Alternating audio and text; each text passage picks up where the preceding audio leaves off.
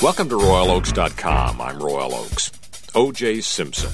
If you're 60 and you just emerged from a 20-year coma, you hear O.J. Simpson and you say, the juice, football star, TV pitchman, announcer, not very good actor. If you're 40 years old and you're lucky enough not to have been in a coma, you say, O.J. Simpson, yeah, double murderer, unbelievable story that gripped the nation for years back in the 90s. If you're 20, you say, oh, yeah, I've heard all about that guy. My parents couldn't stop talking about him. I guess he killed a couple of people. So everybody's got their take on what Simpson meant to America. But there's no doubt the O.J. Simpson murder trial was one of the biggest, longest-running news stories in our history.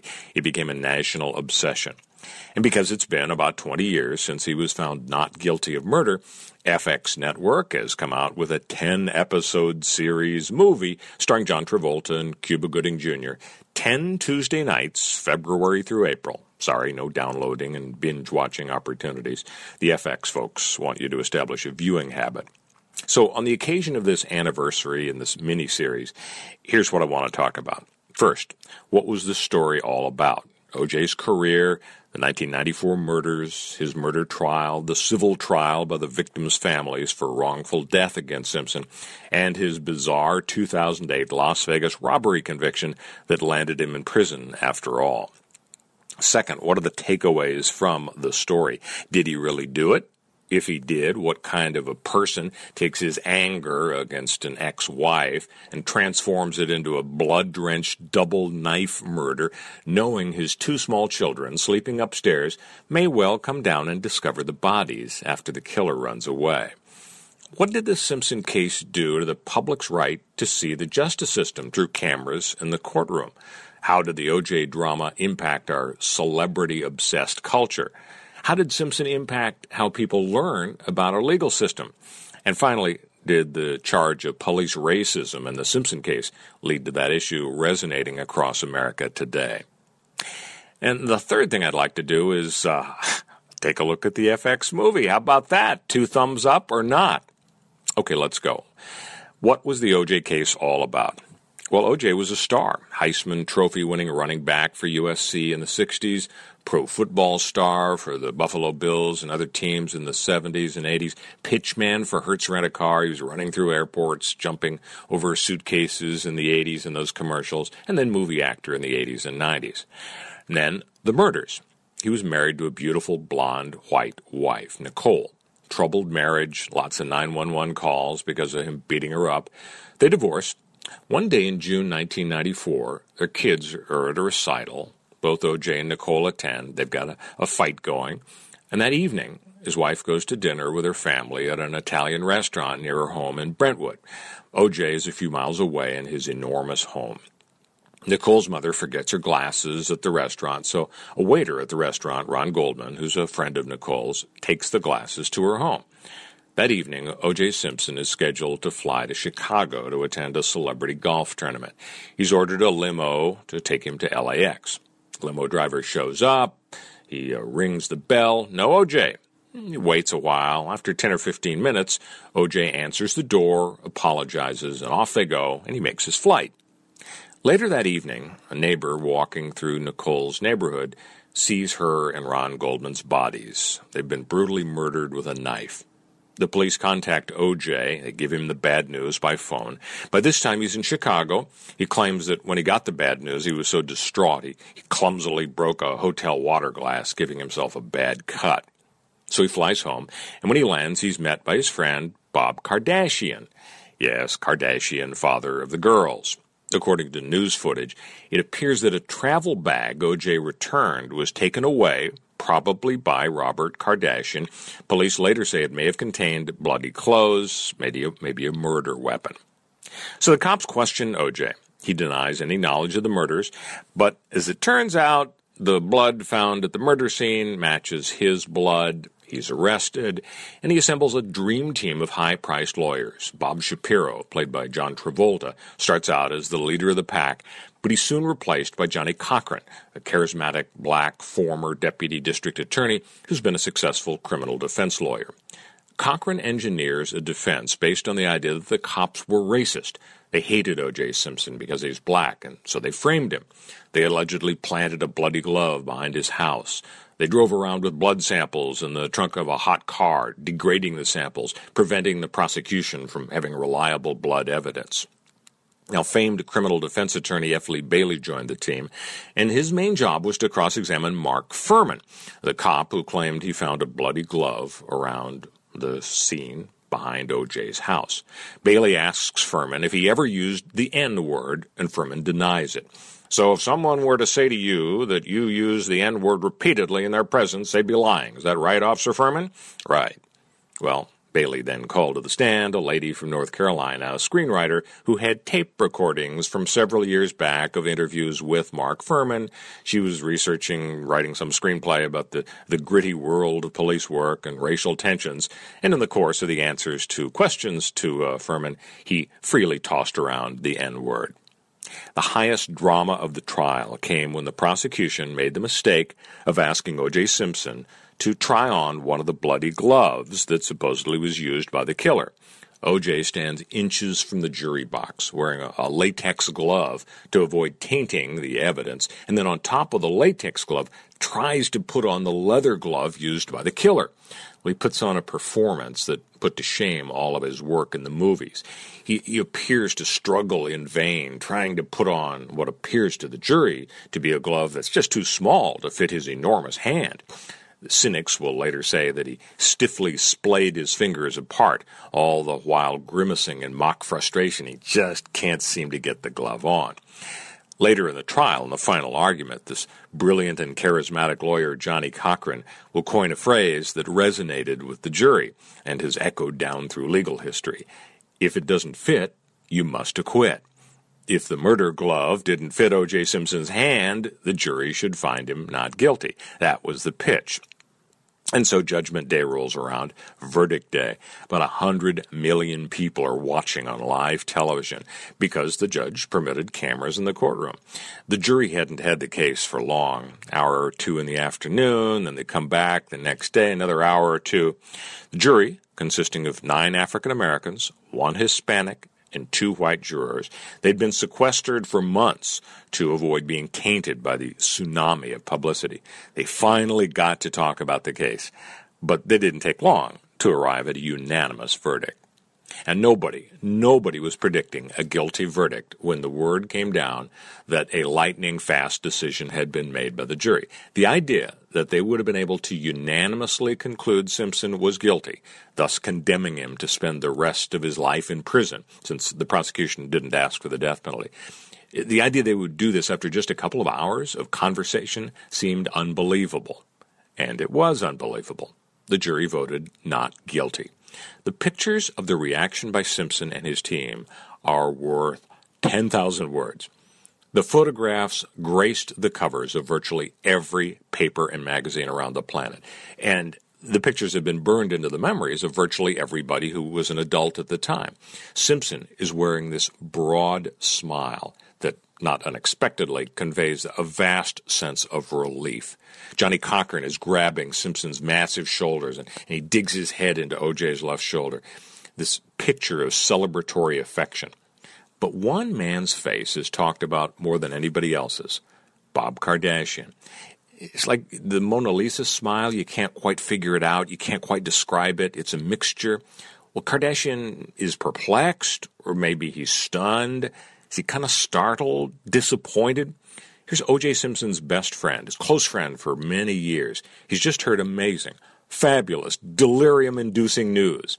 But instead of a smile or a gasp of relief, the whole world is free to speculate that this is the reaction of a man who knows full well O.J. Simpson murdered 2 people and got away with it.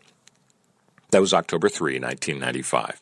But our legal system lets the family members of victims sue the alleged culprit for wrongful death, in spite of the fact that he beat the rap in the criminal trial. And so, on February 5, 1997, some 16 months after the verdict in the trial of the century, a Santa Monica jury voted unanimously that O.J. Simpson killed his wife and her friend Ron Goldman, and they ordered him to pay about $33 million, mostly punitive damages. and virtually none of it has ever been paid. The fact that the jury was based in Santa Monica in the civil case may have been the key to the outcome. The jury in the criminal case in 1995 did their job in downtown Los Angeles, and the story of how that venue was picked is a strange one. The district attorney in the mid-'90s in Los Angeles was Gil Garcetti, father of the current mayor of Los Angeles, Eric Garcetti. The DA reportedly was totally confident he could win the murder case against Simpson. Some of his staffers urged him to file charges in West Los Angeles at the Santa Monica courthouse, which he had a right to do because the killings occurred in West L.A. But because downtown Los Angeles was the site of the headquarters of the county's legal system, that's where all the DA officers hung out, the DA had a right to decide to conduct the trial in downtown instead. And that's exactly what he did. Some say he did it because he didn't want his staff, who tried the case to have to drive out to Santa Monica every day for nearly a year from their base of operations. Some say the DA was so confident of a conviction that he didn't think the racial makeup of the jury mattered. Indeed, it was reported that the lead prosecutor, Marcia Clark, felt female black jurors would be automatic votes against O.J. Simpson because of his reputation as a wife abuser.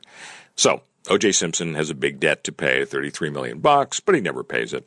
He gets $25,000 a month as a result of his NFL pension. But federal law says it doesn't matter how many people you kill. According to a jury in a wrongful death case, the family members of the victims can't touch your pension. But O.J. did have some stuff, some memorabilia, some jerseys, footballs, and that led to his downfall. He really didn't like Fred Goldman, the other family members and the folks who went after him for killing Ronald Goldman. O.J. really didn't like the idea that the family would be collecting on the $33 million judgment by seizing his stuff, the memorabilia, the footballs. So he arranged for a pal of his to hold on to the stuff, and so they couldn't grab it. But as the years went by, O.J. realized he'd kind of like to get his stuff back. So he puts out some feelers, and what do you know? He gets wind of the fact that a fellow who wound up with his stuff would be happy to sell it to the highest bidder. So a middleman, a guy who knows both the seller and O.J., helps O.J. set up an encounter at a hotel room at the Palace Station Hotel and Casino in Vegas.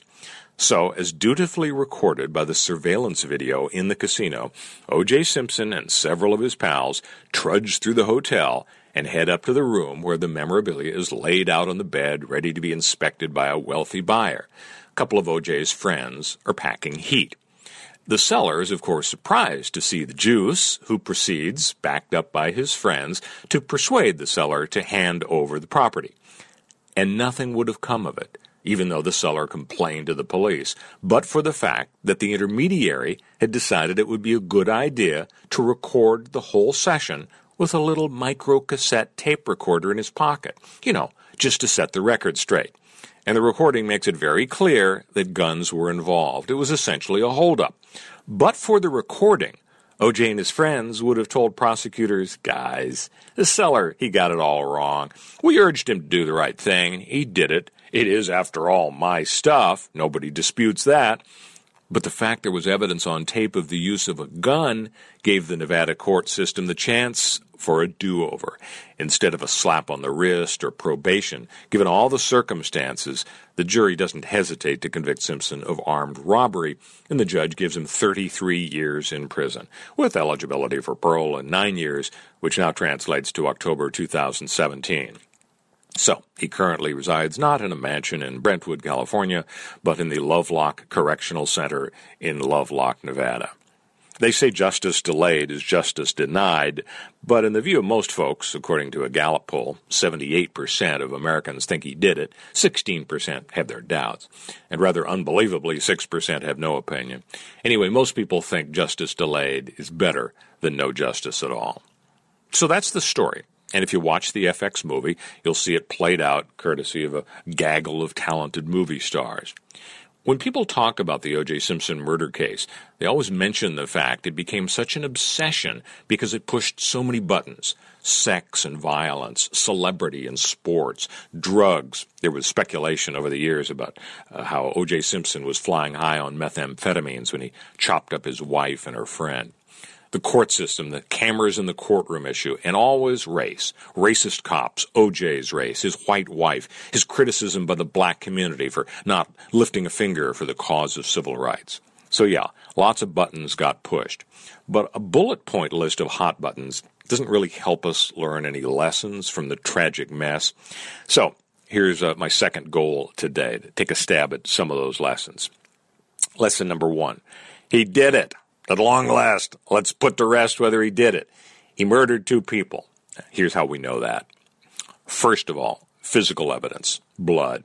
DNA tests proved that at the Bundy house, Simpson's blood was found at the exact spot where the murders were committed. It proved that there were 5 blood drops near the killer's footprint at the Bundy murder scene. The blood belonged to Simpson. DNA tests proved the chance of the blood belonging to anyone but O.J. were 170 million to 1. DNA proved that there were 3 blood stains on the rear gate of Nicole's home belonging to O.J. DNA proved that spots of blood on the driver's floor of the Bronco belonged to O.J. They proved there were 3 blood stains on the console inside the Bronco. It was a mixture of O.J.'s blood and the blood of both Ronald Goldman and Nicole. There was another console stain. It was a mixture of O.J.'s and Ronald Goldman's blood in the car. Nicole's blood was found in the driver's seat carpet. O.J.'s blood trail from the Bronco to his estate once he got back home included 1 blood drop behind the Bronco on the street, 1 on the driveway just inside the gate, 3 more on the driveway leading to the front door of the home, 5 on the floor of the foyer, and 1 in the bathroom. DNA evidence showed that O.J.'s blood was in the shower and the sink of the bathroom as well. Nicole's DNA and blood was found on O.J.'s socks in his bedroom. Ronald Goldman's blood was found on the glove found at the Rockingham house.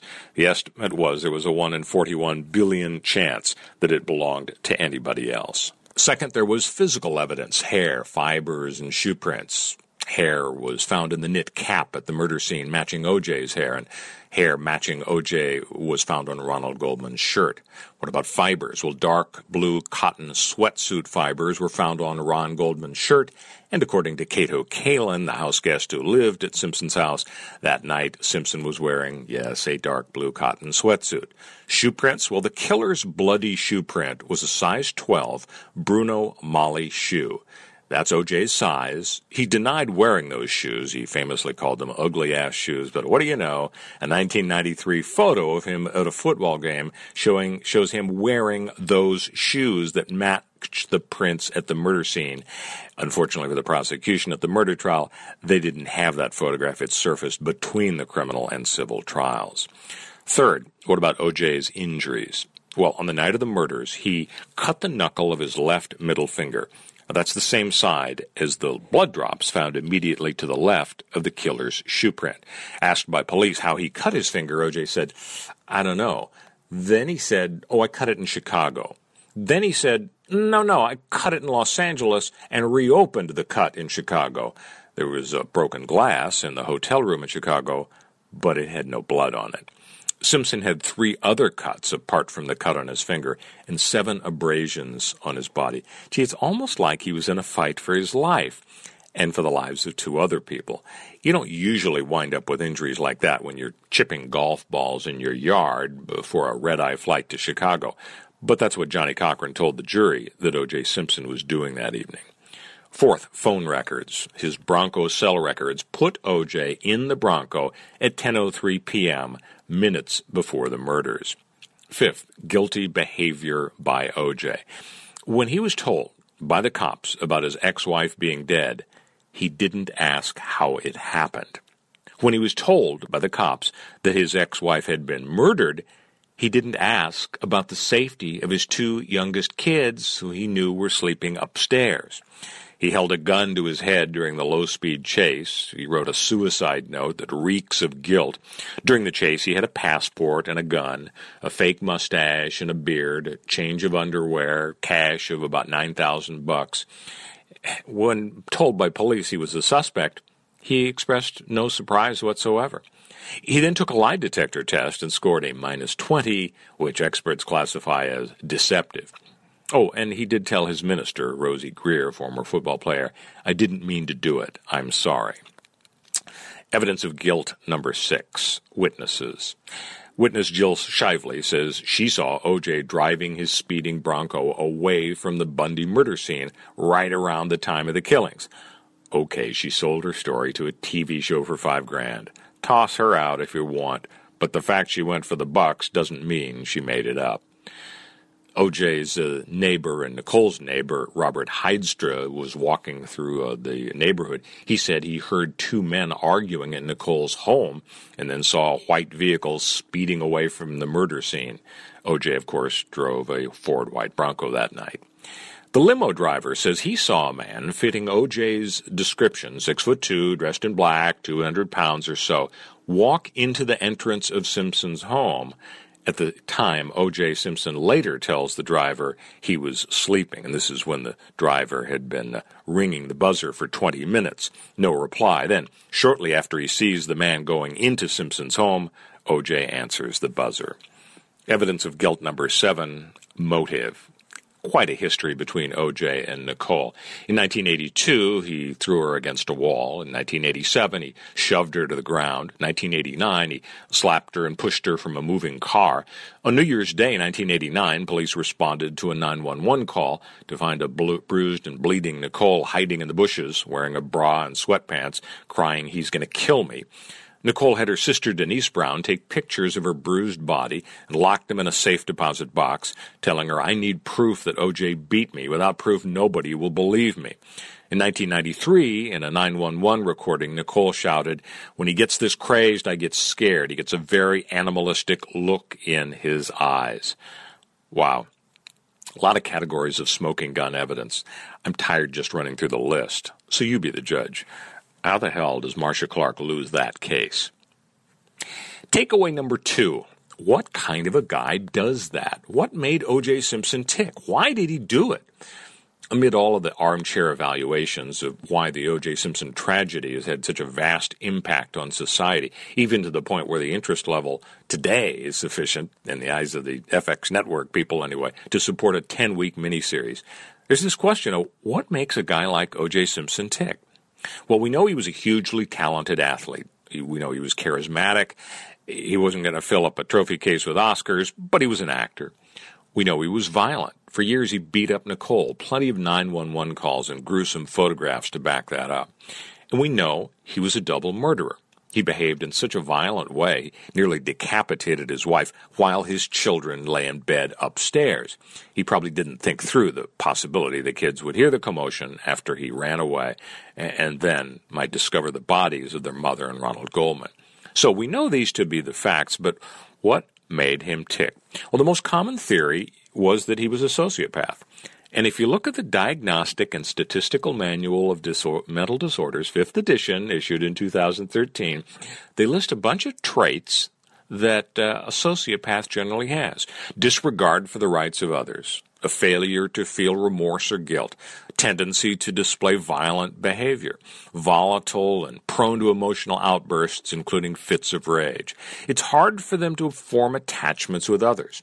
Crimes committed by a sociopath tend to be haphazard, disorganized, and spontaneous rather than planned. They display traits of glibness and superficial charm. Although they appear to be charming, they're covertly hostile and domineering, seeing their victim as just an instrument to be used. They have a grandiose sense of self.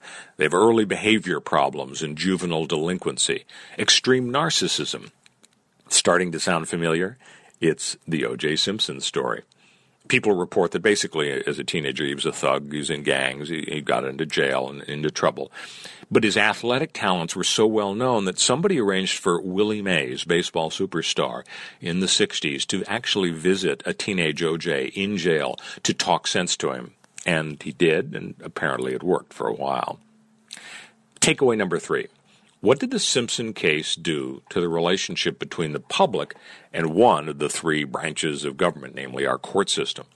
Well, first, cameras in the courtroom for many years were a casualty of the drama. The lawyers became stars. Defense attorney Johnny Cochran, prosecutor Marcia Clark. They were more recognizable and famous than the biggest stars in Hollywood. But they were also accused of of acting up, of playing for the cameras, and Judge Lance Ito allowed this to continue on, it was alleged. He permitted every nanosecond of the case to be seen on live television. So the camera got a black eye. People decided the case was a circus because it was televised.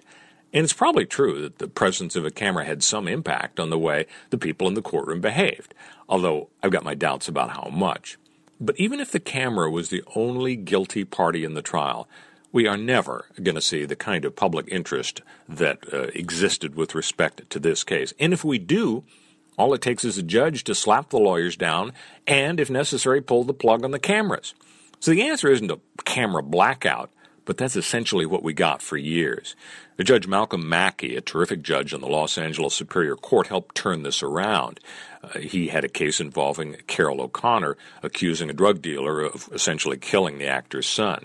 We also saw Judge Fiddler in the L.A. Superior Court say yes to cameras in 2 trials involving Phil Spector. No problems with any of these cases. But then we got into something that you can call cameras light. For example, the Conrad Murray manslaughter case. Yeah, you can videotape the opening statement and the final argument, and we'll let you get the reading of the verdict, but not the witnesses.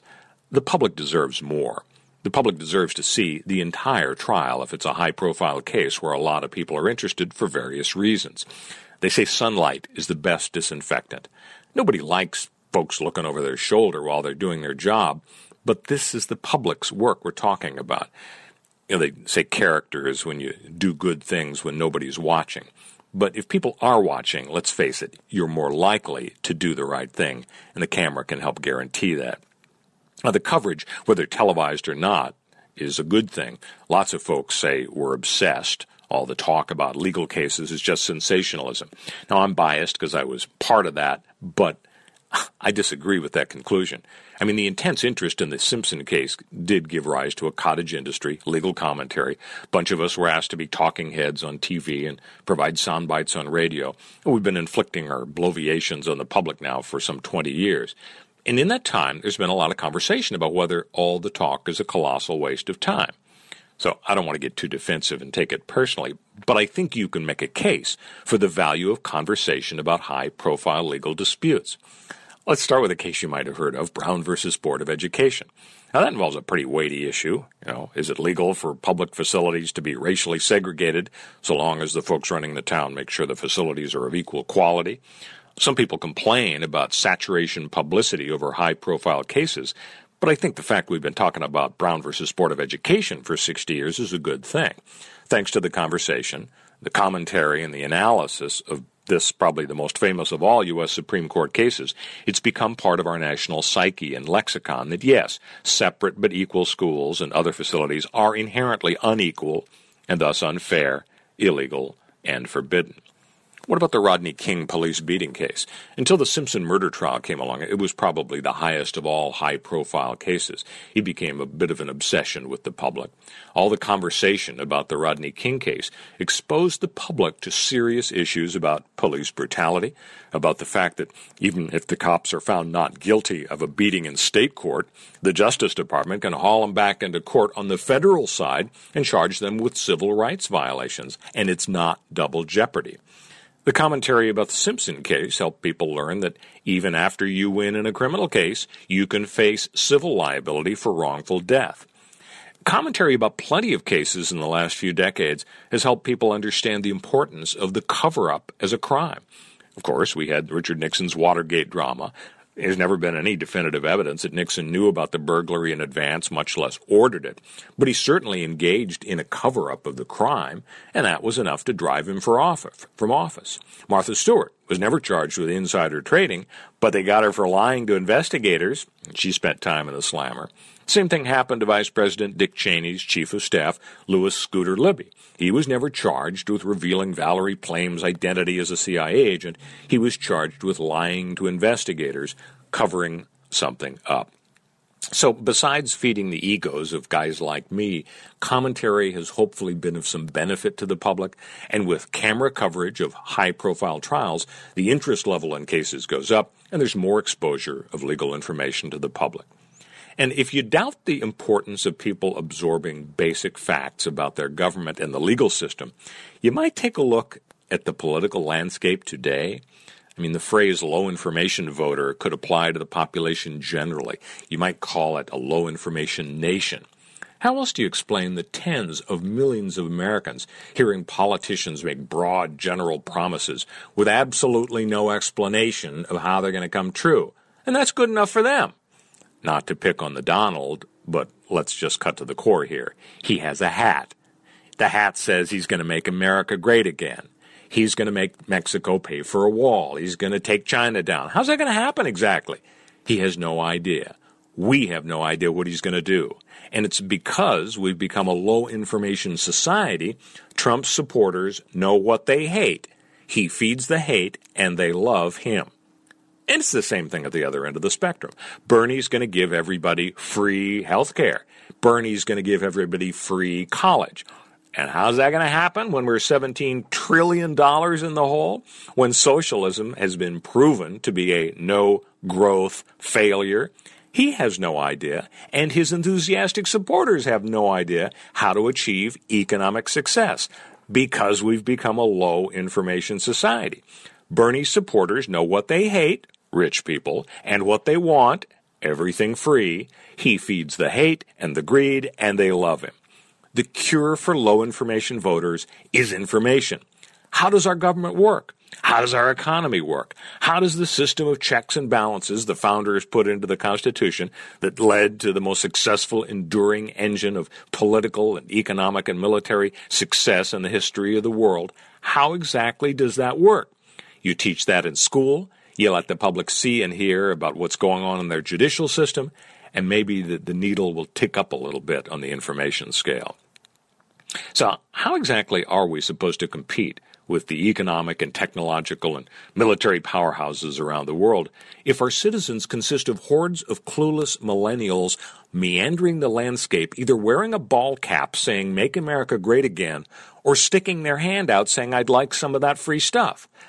I'm not saying people need to listen to me blab about the Miranda rule, but we better find a cure for the no-information voter. All right, takeaway number 4, the power of celebrity. O.J. wasn't the first celebrity, but boy, did he turbocharge the concept. I mean, the power of celebrity was so dramatized by the Simpson case, it may have given rise to the phrase celebrity justice, this idea that we cut celebrities slack and are not as judgmental against them because, after all, they're famous and special and somehow deserve to live differently or live by different standards. What an irony that the family, known more than anyone else, perhaps in the history of the planet, for being famous just for being famous, the Kardashians, it all flowed out of the O.J. drama. The power of celebrity occurs in a lot of different ways. Yes, the general public is more likely to forgive celebrities and look the other way if they commit misconduct. But the police force is guilty of the same attitude. Remember, Simpson repeatedly beat up his wife, Nicole, repeatedly called the police. They came out time and again. But for the cops to come out and talk to O.J. Simpson is probably like high school football players asking O.J. for an autograph after a Buffalo Bills game. They worshipped the guy. Maybe the fact we were all drenched in publicity about Simpson and gave a lot of thought to the power of and importance of celebrity in our society, maybe it helped inject some common sense into the national conversation. On the other hand, you can make a case for the idea that we really haven't evolved much since the Simpson trial. You turn on TV and there's Leonardo DiCaprio addressing the United Nations on the subject of climate change. I mean, I loved Titanic. Wolf of Wall Street was awesome. The Revenant was a little hard to take, but a terrific movie. But climate change? Hey, Leo, how do you feel about cold fusion? I've never really gotten that string theory straight. Could you explain it to me? Number 6, police racism. Finally, O.J. may not have invented the issue of police racism, but he really jump-started that topic as well. The whole nation was talking about whether the cops were racist and so had a motive to frame Simpson. So you fast forward to 2015, when the news story of the year was whether police in America are racist, regularly shooting innocent young black men. We've all seen dramatic footage of shootings where there's apparently no explanation other than the illegal desire of an officer to shoot a suspect. But political motivations have turned those isolated incidents into a cause, not always justified by the circumstances, just as Johnny Cochran turned his attack on the LAPD into a cause for O.J.'s acquittal, even though no rational person could have believed that given all that evidence, Simpson was innocent. So it's not a surprise we're still talking about the Simpson case, that it still has a sufficient hold over us, with Cuba Gooding Jr. and John Travolta and Michael Schwimmer winding up in a 10-hour dramatization of the affair. Okay, we're done with the O.J. history lesson. We've gone over the takeaways. How about that FX movie? So we've got 4 Tuesday nights in the books, 4 out of 10. We've gotten through the murders, the low-speed chase, the hiring of Johnny Cochran, and now the addition of Christopher Darden as a black member of the prosecution team to kind of balance things out. Overall, the movie is great. It captures the essence of what happened 20-plus years ago. Sarah Paulson, the actress who plays Marcia Clark, is marvelous. Courtney Vance, who plays Johnny Cochran, is terrific. The fly in the ointment is that most everybody else is kind of a caricature. It's hard to know if you blame the screenwriter. It just felt like there was just so much exposition to do, so much explaining. They had to put fact after awkward fact into the dialogue to remind people about the important stuff. Or maybe you blame the actors or the director for chewing the scenery. I mean, Robert Shapiro, I didn't know the guy. I bumped into him a couple of times. But if he was anything like the arrogant, venal, self-absorbed doofus as presented by John Travolta, it's hard to imagine how he became the leader of the Dream Team. Take a small part like Fred Goldman, father of murder victim Ron Goldman. Now, everybody knows who lived through the trial. He was an angry, loud, emotional guy. But the scene in the movie where he and his daughter Kim are sitting in Marcia Clark's office, the idea is the movie wanted to convey how furious he was, how he wanted to deliver the message to Marcia, loud and clear, you better get this guy. And it's ironic, the actor that got to play Fred, unlike all the other actors, he is an absolute dead ringer for Fred Goldman. You'd think, wow, how'd they get Fred to take this job? But the first word out of his mouth in this scene is deafening. I mean, your ears hurt. He's yelling at Marcia so loudly. The dialogue is straight out of a cartoon. Meanwhile, poor Kim Goldman, Ron's sister, is portrayed in the movie as essentially comatose. While Dad is screaming at the top of his lungs, she's sitting there with her eyes half open, her head kind of drifting left to right, like she's half conscious. The anger and the grief were still fresh, and it's unimaginable for most people, thank God. But, you know, this movie feels like it's trying way too hard. As I say, the first episode included the murders, but not in a graphic way. The second gave you the Bronco chase. The third, Robert Shapiro's game-changing call to Johnny Cochran to bring him onto the Dream Team. It's the low-speed chase, though, that really takes you back. I mean, it galvanized the nation, really the world. It captured the way the spectacle grabbed the nation by the throat. And O.J. didn't let go until that not guilty verdict 16 months later. So the film is going to explain a lot to the millennials about what the Simpson fuss was all about. The one thing most people who live through the drama still have a hard time understanding, certainly I do, is how the national attention span was stretched way beyond the point any other story would have snapped it. But Simpson somehow did it. Well, that's it. I'm parched. I'm going to get a glass of O.J. Number 37 on our list of top 50 songs of all time features an artist who burst onto the scene thanks to American Idol, and she's still going strong. The song made the film Love Actually all the more memorable. Here's Kelly Clarkson's The Trouble with Love Is. Love can be a many splendid thing. Cares another joy it brings. A dozen roses, diamond rings, dreams for sale and fairy tales. It'll make you hear a symphony, and you just want the world to see. But like a drug that makes you blind, it'll fool you every time. The trouble with love is it can tear you up inside, make your heart believe a lie. It's stronger than your pride. The trouble with love is it doesn't care how fast you fall, and you can't refuse the call. See, you got no say at all. Now I was once a fool, it's true. I played the game by all the but now my world's a deeper blue. I'm sadder, but I'm wiser too. I swore I'd never love again. I swore my heart would never mend. Said love wasn't worth the pain, but then I hear it call my name. Trouble with love is, it can tear you up inside, make your heart believe a lie. It's stronger than your pride. The trouble with love is, it doesn't care how fast you fall.